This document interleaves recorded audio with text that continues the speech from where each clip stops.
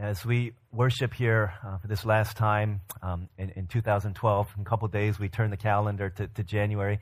January, New Year's Day, around New Year's time, the end of the year is always a time for us to reflect, right?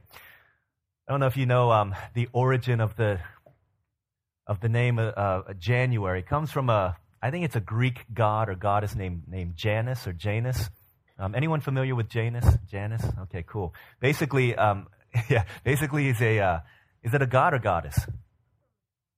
God? Okay. It doesn't really matter because it's not real. But Greek god named Janus, and he has two faces. Okay, one faces this way, the other faces the other way. One faces forward, the other faces backwards. And so the Romans said, hey, let's name the first month of the year January after this god as a way of looking backwards at the past in reflection, as well as looking forward to the future in anticipation. And so as we near the beginning of January, as we look back, as we think about our year, how was year 2012? Even as you hear that question, how do you even begin to define that question? Right? How do you even begin to answer that question?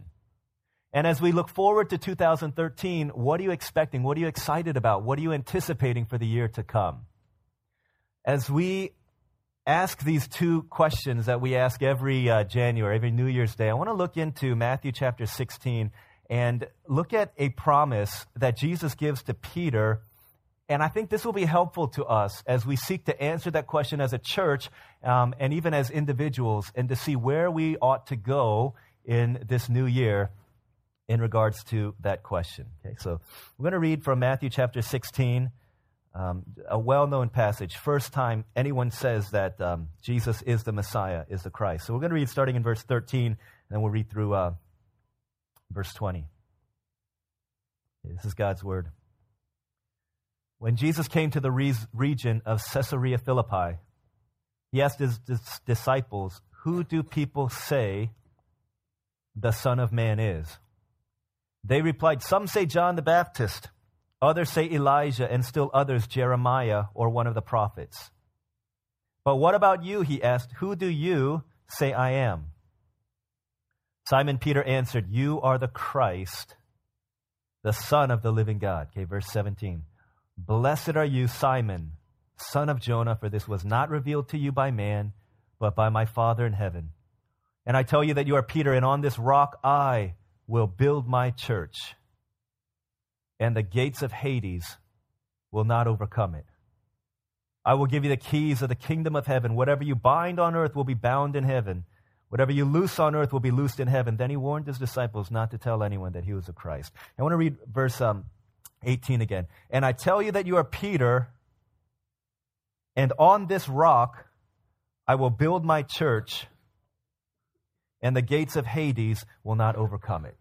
This is God's word. Right, how do we answer this question? How'd you do? How was your 2012? And what are you anticipating? What do you think 2013 is going to look like? Whenever you ask a question like this, how are you doing? How's it going? In any context, I want to propose to you that we have to first ask ourselves, who are we talking about? Who are we competing against? We have to know our competition. This is the first thing. We have to know our competition. In any endeavor, we have to know against whom we are competing. So tonight at 8:30, the official NFL team of Harvest, the Washington Redskins, are going to be playing an amazing game. Okay, this is for all of the marbles here in the NFC East. The winner automatically goes to the playoffs, which is going to be the Redskins. I'm prophetically saying this right now, but it's going to be the Redskins. But as they play, okay, we have to understand one thing. It's important for the team to know against whom they're competing.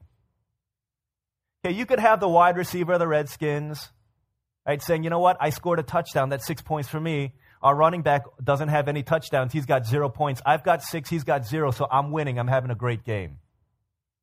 And it might be a temptation for them to say that. Or it might be the temptation to think, you know what? Hey, as we look at the scoreboard, there's another team that we really don't like. They're called the New York Giants. And as they look at the scoreboard, they see that the Giants have 15 points. And so the Redskins are like, we need to beat the Giants. We need to score more points than the Giants. And so we got to get 21 points, or at least 16 points. But none of that really matters, because the competition that they're playing against is not each other. It's not the other teams in the league. It's the Dallas Cowboys, right? That's who they're playing. And if we don't consider who we're competing against, then it's very easy for our priorities to get mixed up. And it's easy for us to become complacent. So who are we competing against, right? Let me give another illustration. Here's another way to see it. When Olivia and I were doing premarital counseling before we got married, one of the things that she heard from the person who was counseling her, said, you guys are going to get into arguments, you guys are going to have conflict. But in your arguments, you need to understand that your husband is not your enemy. Okay, that he is not your competition. Your competition is everything that wars against your marriage. That's your competition. You're not trying to win an argument against David. You're trying to win the relationship. How easy is it for us in marriage relationships to think that we're fighting against each other and trying to win an argument to see, I prove myself to you, right? I'm smarter, I'm stronger, I argued better than you, I yelled louder, I got my way, now you owe me one. Right? If we're married to each other, right, we're not each other's competition. Right? We're fighting against everything that wars against our relationship. And if we don't define our competition properly, right, we're going to define this question of how are you doing completely incorrectly. One other example. There are these two brothers living in Texas, bad men, right? Evil men, but they're also extremely rich. And so they did all kinds of evil things, but they covered it up with bribes by paying a lot of money. Right? So these two guys, lots of bad stuff, robbed people, stole from other people. They did a bunch of bad stuff, right? Whatever it is, you can imagine, fill in the blank. Did bad stuff, but they also went to church, and they gave lots of money to church, right? So that their pastor was like, oh yeah, they must be great guys. Okay, this pastor was completely oblivious. He got old and he retired, and a new pastor came in town. A new pastor is very perceptive. And he saw right through these guys' good deeds and efforts to give money in order to show themselves as good. He saw their heart and knew that they're wicked, evil people. He started doing this building project and was building a new addition to their church. And as he was doing this, one of the brothers died. Okay, one of the brothers died, and the other brother went to the pastor and said, "Oh my gosh, you know what? I know you know our hearts. I know you know that we're wicked. But one thing I ask you, I'm going to give $10 million to fund this building. At his funeral, can you just say that he was a saint?" And so this pastor was a man of integrity, but he said, you know what, I'll do it. I'll do it. $10 million, that's great. I'll say your brother was a saint. So he's standing at the funeral and he's talking about him, and he just speaks the truth. That he was a bad man. He was awful. He stole, he bribed. You guys all think he's a great guy, but he was terrible. And he said, but compared to his brother, that he was a saint. And who's our competition? If we're competing against the wrong competition, it's easy for us to become complacent. And who is our competition? As you ask yourself, how was your 2012? As you think, well, compared to other people, I did a little bit better than them. At least I didn't, I went to church 52 times this year. My friend only went 51 times, so I must have had a good year. I did my quiet time 85 times. He only did it 83 times. I was checking, right? And I just wanted to make sure that I did at least one more than him. And in case we miscalculated, 2 more than him. Right? Compared to him, I had a pretty good year. What's our competition? Right? Who are we comparing ourselves to? Well, we ask ourselves, how did we do? As a church, I wrote in my letter to you guys, okay, we had 13 people baptized and confirmed last year. That's great. New members, right? People completing our Harvest 201 class. And they talk about in our presbytery, in our denomination, right? Churches are hemorrhaging people. Is that our rubric? Right? Compared to other churches in our denomination, we're doing pretty good, so it must have been a good year. When our presbytery asks for our year-end reports, how are your numbers? How are your attendance? How's your offering? And we say we're doing better than other people. Is that what we're looking at? That's not that's not our competition. Jesus says, here it is, in verse 18, I will build my church, and the gates of Hades will not overcome it. And we need to define our competition properly. This is who we're fighting against. As a church, we're not fighting against each other. We're not looking at how was my house church compared to their house church. We added people. They lost people. We're doing pretty good. That's not our competition. It's not how was my Sunday school class compared to somebody else's. That's not what we're defining ourselves against. Our competition is the gates of hell, and all of hell is fighting against us. And compared to that, right, that's what we gauge how our 2012 was. That's what we're looking at. That's what we're fighting against. And we're not fighting against each other. We're not fighting against other churches. And we're fighting against the gates of hell. That's why we do everything that we do. In light of that, right, we move forward in 2013, not to see how I can do compared to other people, but how are we going to put a dent in the kingdom of hell? That's why we exist. Our business is to put hell out of business. That's what we exist for. Not to see how we're doing vis-a-vis the other Korean churches in our area or compared to other churches in our denomination or presbytery. We're trying to ask ourselves, how are we doing in terms of dousing out the flames of hell? And that's why when I was at a retreat this week in Philadelphia, outside of Philadelphia in the mountains, actually 10 degrees colder than Philadelphia. It was nice to see snow, but not nice to be in the snow. Right? I was all right looking at it until I had to walk outside. I asked the pastor, Danny, I said, hey, how far is it from where I'm staying to our worship room? He's like about 200 yards. I was like, you got a car? So I'm walking through there. My feet are all getting, because I don't have boots or anything. Everybody else got their Uggs, and I've got my Cons. Right? Cons are better than Crocs, right? Walking through the snow.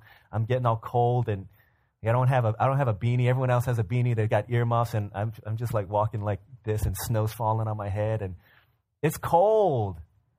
I took pictures, and I was like, that's all I need to do. I don't need to be seeing snow and people in snow tubing. I'm like, that would be fun. It would be a great picture, but I don't want to sit out there in the snow. Going in on the bus, there are 4 school buses that went, and I was riding in a car with one of the other pastors, and they're like, hey, can you put Pastor DL with our most troubled students so that he can talk to them on the way there? Snow started falling, hour-and-a-half trip was like 4 hours. I'm trying to get my mind ready, and these guys are grilling me about all this problems, my girlfriend, non-Christian, and all this stuff. I'm doubting. I hate God. I want to walk away. What do I do? And I said, talk to your pastor. He knows you better than I do, right? He knows your context. And going, and man, I'm there, and I'm just giving my heart, right? People in Philly, their hearts are hard. Man, some people there, they're high on weed while they're there. It's crazy. But I'm doing my best to give everything that I've got. I'm preaching and praying and storing up prayer so that I might be able to fight against the gates of hell. That's who I'm fighting against. That's who we're fighting against. And when I ask you to pray as we go out, that's why we do what we do.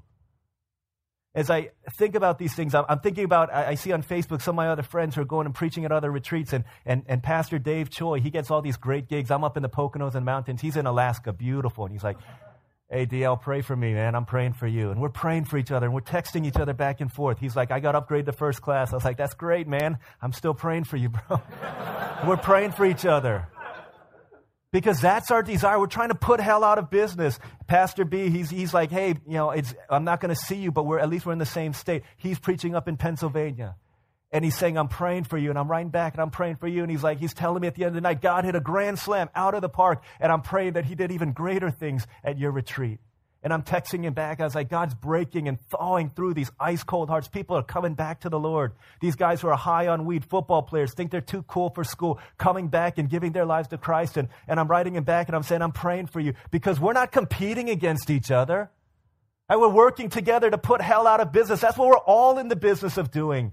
Every morning I come to church early, and I'm praying, and I'm getting my heart ready, and I'm praying for my friends who are preaching the gospel that day. God, let them do their best to present Christ to your people, because hell is at stake, and it's fighting and it's warring against the souls of every human being that we see. That's who we're fighting against. And as I come back home, man, I don't like going away, because I don't like being away from my family. I like being away from here. I don't like being away from prayer meetings on Wednesday nights. I want to pray with my people. I want to pray with you guys. I want to be here. And I hate being away from Olive. I hate being away from Elijah and Manny. And I hate telling Manny I have to leave. At least 2 weeks before I go somewhere, I say, Manny, Daddy's going to go for 4 days or 3 days or how many days I have to go. I say, Daddy's going to go away.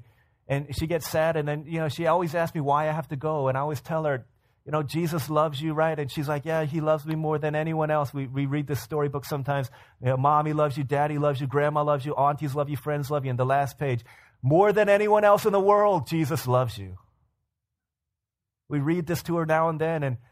And I say, Manny, Jesus loves you. She says, yeah. See, there are people in Philadelphia who don't know that Jesus loves them. And so Daddy's going to tell them about Jesus. That's why Daddy goes to Ecuador. That's why Daddy goes to China. That's why Daddy goes to the places he goes. And she says, okay, Daddy, you can go. And I know I have to go, but at the same time, my heart breaks being away from my family.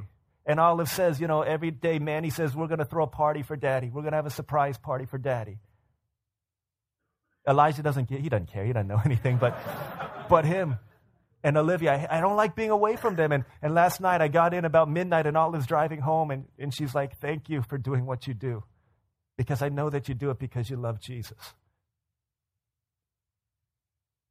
That's why we fight, people of God.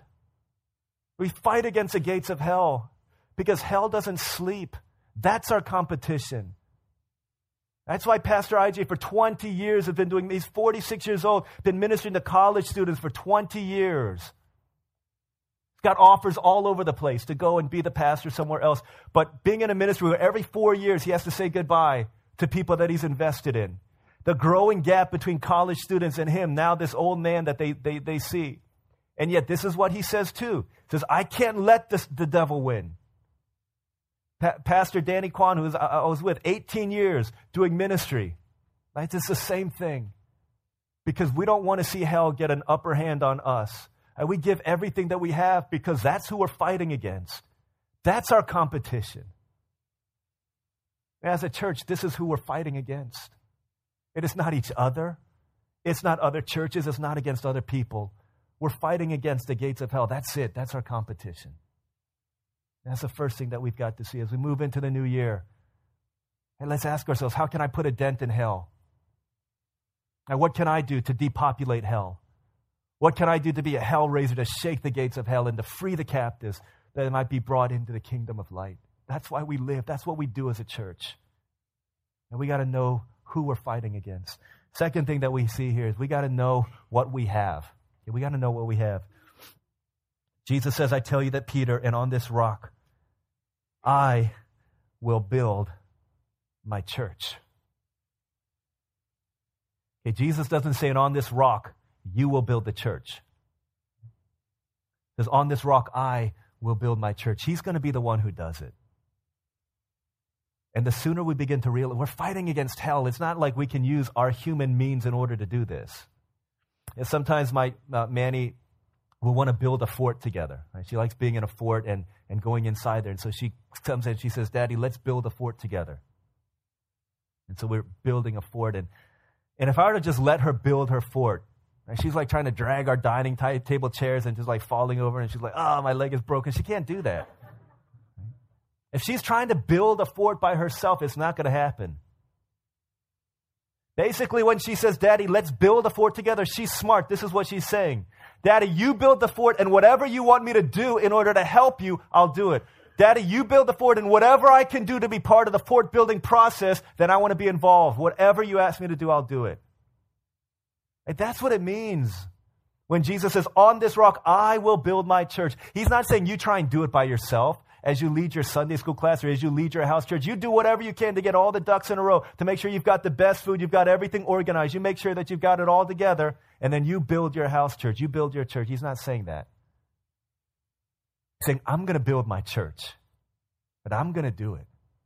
And we have to understand this, because if we're fighting against the gates of hell, this is not flesh and blood. Ephesians 6 tells us that. We're not fighting flesh and blood. We're fighting against spiritual forces of evil in the heavenly realms. We cannot fight the invisible battle with visible weapons.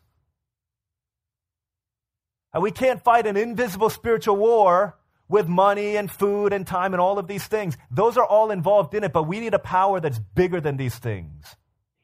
That's why Jesus says, I will build my church. So a few weeks ago, this is my last Manny story, I promise, for today. But Manny was like, I was feeling really sick.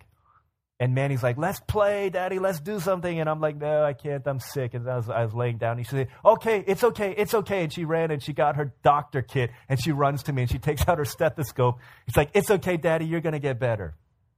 It was cute, but ineffective.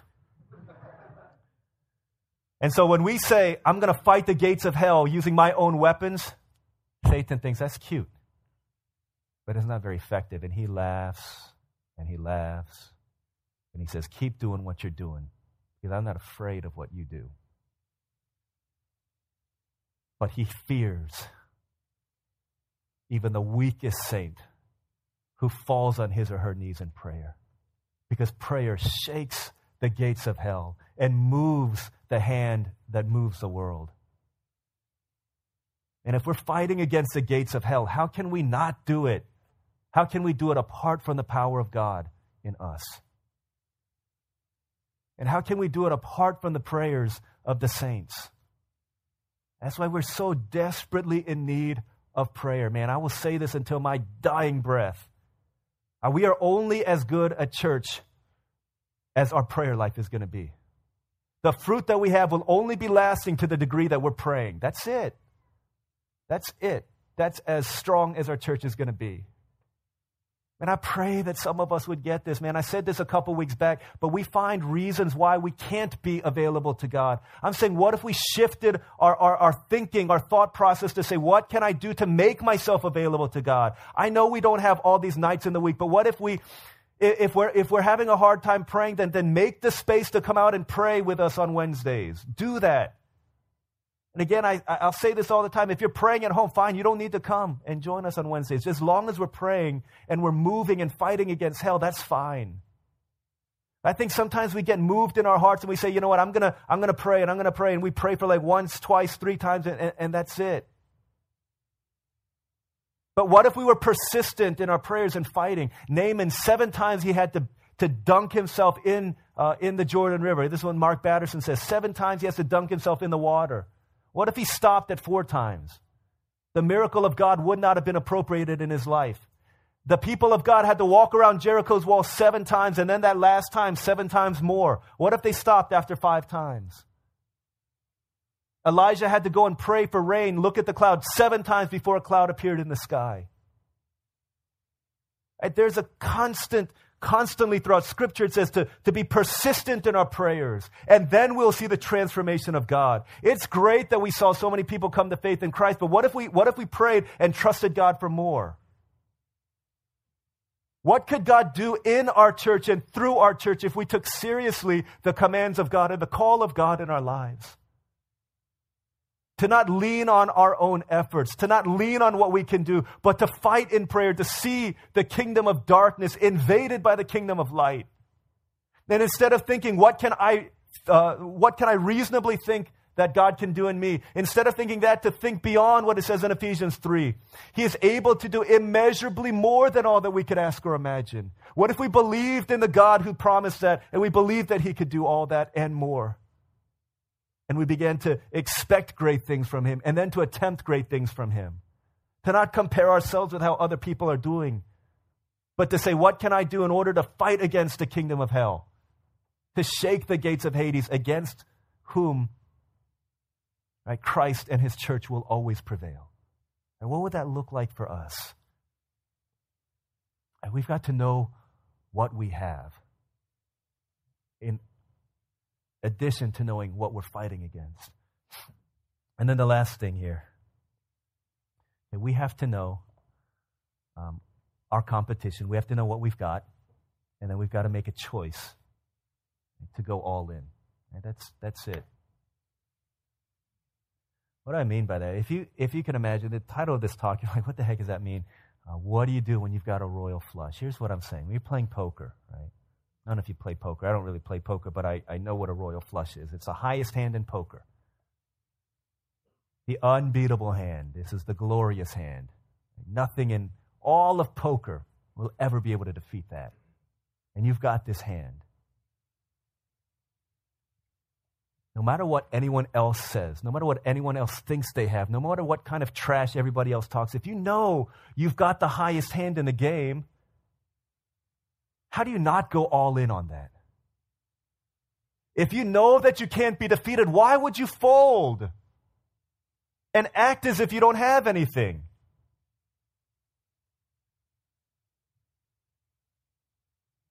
But that's what we do many times.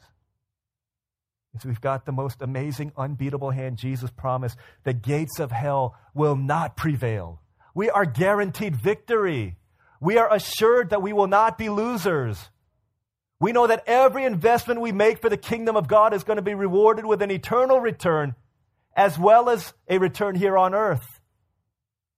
If we've got an unbeatable hand, why do we act as if we've got nothing? What keeps us from going all in for God?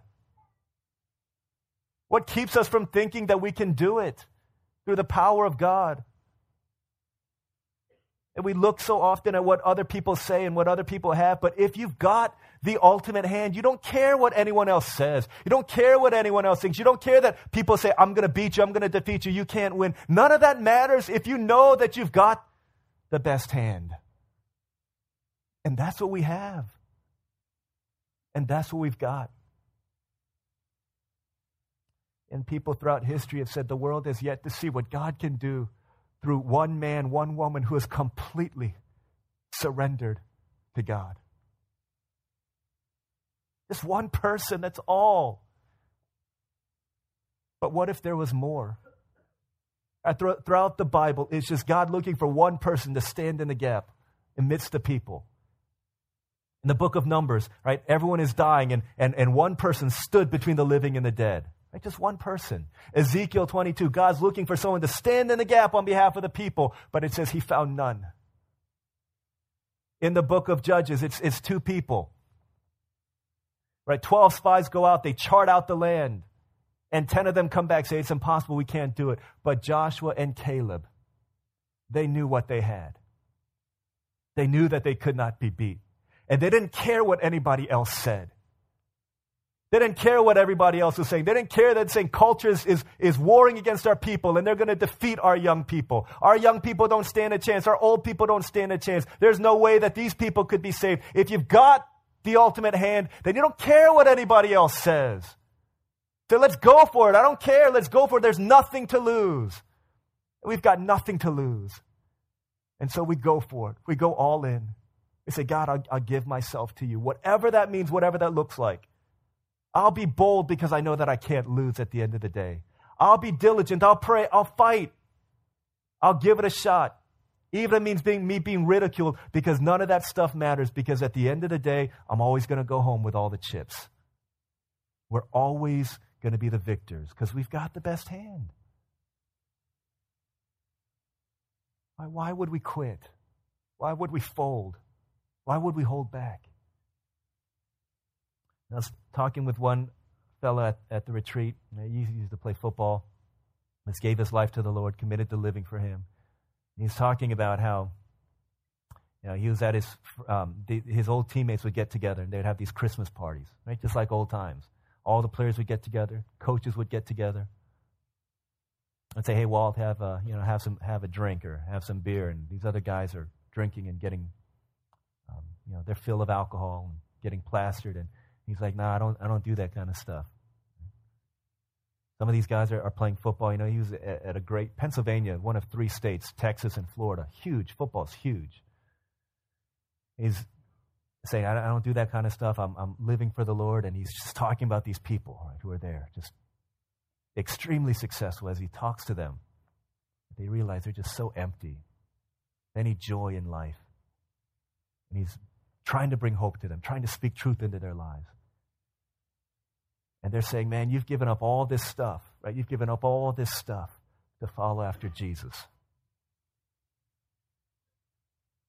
Now, here's a man who's gone all in for Christ, and he realized it's worth it. And I pray that there would be more of us who would do this, to realize people are going to make fun of us. That's cool. That's fine. There are people who talk trash about you at your school or at work. Like that, what a sad life. You got to go to church on Sunday? Man, everyone else, we're all watching football, we're having parties, we're hanging out late, we're sleeping in, and you're here at church? It's too bad. And why are you always spending time at church? Why are you always having people over? Spending your money to host people at your home, feeding them, when you could be buying nicer clothes, a nicer car, saving up for a new home. Why are you doing all this stuff? Begin to ridicule you, talk about you. Is it really worth it? They look at us carrying the cross of Christ. They say, why are you doing that? That old, rugged, nasty, smelly, jagged, blood-stained cross. Why are you carrying that? They make fun of us. They shame us. Ask us if it's worth it. Insult us. And we say to the old rugged cross, that I will ever be true. Its shame and reproach gladly bear. Then he'll call me one day to my home far away, where forever his glory I'll share. So I'll cling to the old rugged cross till my trophies at last I lay down. I will cling to the old rugged cross and exchange it one day for a crown. There's nothing else in this life worth living for. And we're guaranteed victory. We're fighting against hell. We've got the glorious hand. And what keeps us from giving everything to him? What keeps us from going all in? This year, guys, let's dream. And let's dare. And let's go. Let's cling to the cross. Though we may be ridiculed here on earth, we're assured victory in this life as well as in the life to come. Let's pray.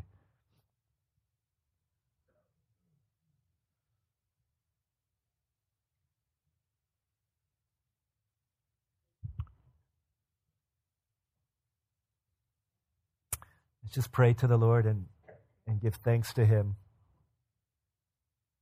for the old rugged cross. When God was looking for one, Jesus Christ was the one.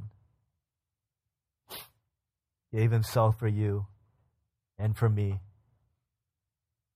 and for all against whom hell wars. Let's cling to the old rugged cross. We can't lose. We'll exchange it one day for a crown when all the treasures of this life we lay down before him. Say, Jesus, I'm all in. 2013, God, I'm all in. Make my life count. No more living by sight. I'm going to live by faith. No more living according to my passions. I'm going to live for the kingdom of God. No more half-hearted compromise. I'm going to choose consistency, Christ-likeness. No more depending on myself. I'm going to be a man, a woman of prayer. No more living for my own dreams. I'm going to live for the dreams of the kingdom above. I'm going to cling to the old rugged cross. Exchange it one day for a crown. Let's pray together for a couple moments, and I'll pray for us. Let's pray.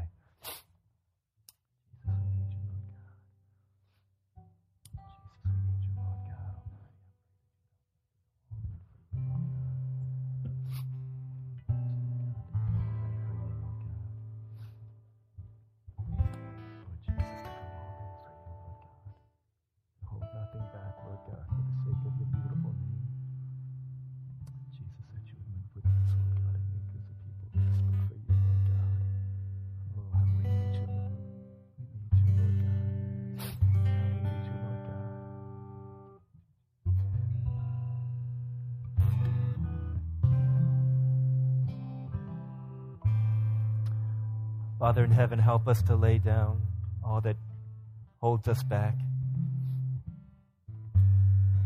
All of our hopes and our dreams, our sins, our failures, our flaws, our past, our bitterness, our anger, our excuses, our idols, our pride, our insecurities. Father, help us to lay all of these things down and to see what we have. Jesus, this is your church. This is your kingdom. This is about you and it's not about us. So, Father, hide us behind the cross so that in seeing us, we'd be hidden and that Christ would be visible in us as individuals, in every house church, in our church. Together we would lift high the cross. The glory of your name be the passion of our church. You'd help us to see greater things in this year to come. And again, help us not to sit on the sidelines, but to jump in, get involved. we'd make your invisible kingdom visible here on earth as it is in heaven. We thank you so much. We love you because you've loved us first. Pray all these things in Jesus' name. Amen.